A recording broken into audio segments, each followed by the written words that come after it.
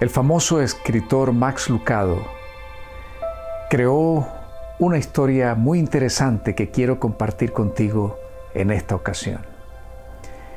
En una pequeña cueva vivía una tribu. Aquella cueva era húmeda, fría y oscura.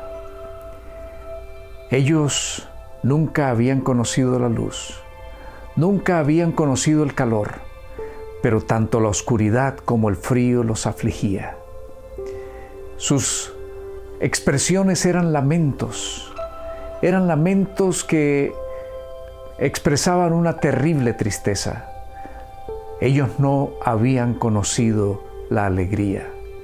Sus quejidos pasaban de generación en generación. El espíritu que se vivía en aquella cueva era un espíritu de muerte, pero ellos no conocían lo que es la luz de la vida.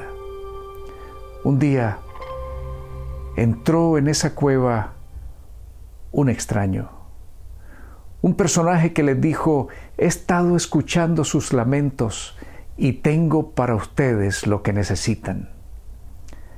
¿Quién eres?, preguntaron algunos, pero él no contestó nada. Simplemente empezó a apilar algo. ¿Qué haces?, preguntaron otros. Les traigo ayuda, dijo el extraño. Y otros más exigían: ¿qué haces? Y él todo lo que hacía era apilar sin responder.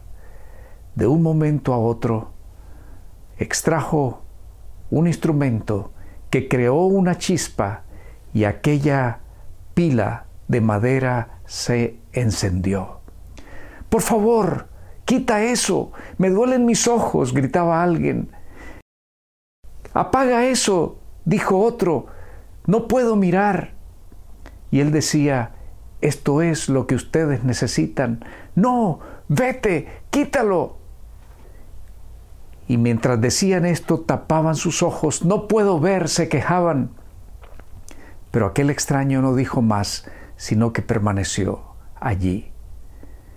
En un momento, para animarlos, dijo: «Vengan, aquí está tibio, aquí no hay frío». «No, vete», le protestaban. Pero del fondo de la cueva se escuchó la voz de una mujer que dijo: «Tienes razón, aquí está abrigado, no hace frío, vengan». «No, no vamos a venir». «Ya mis ojos no duelen», agregó la mujer, «ya puedo ver». Pero los demás seguían negándose. Aquella mujer le preguntó al extraño: «¿Por qué no creen? ¿Por qué no vienen?». Y él le dijo: «Todo lo que han conocido es el frío y la oscuridad. Los espanta la luz y el calor».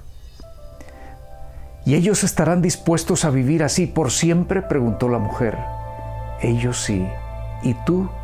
«No, yo no. Yo quiero vivir con la luz. Yo quiero vivir en el calor». «Bueno, entonces no te vayas. Pero no puedo soportar la idea de que ellos sigan viviendo así». «Pues no tienen que seguir viviendo así. Tú puedes enseñarles».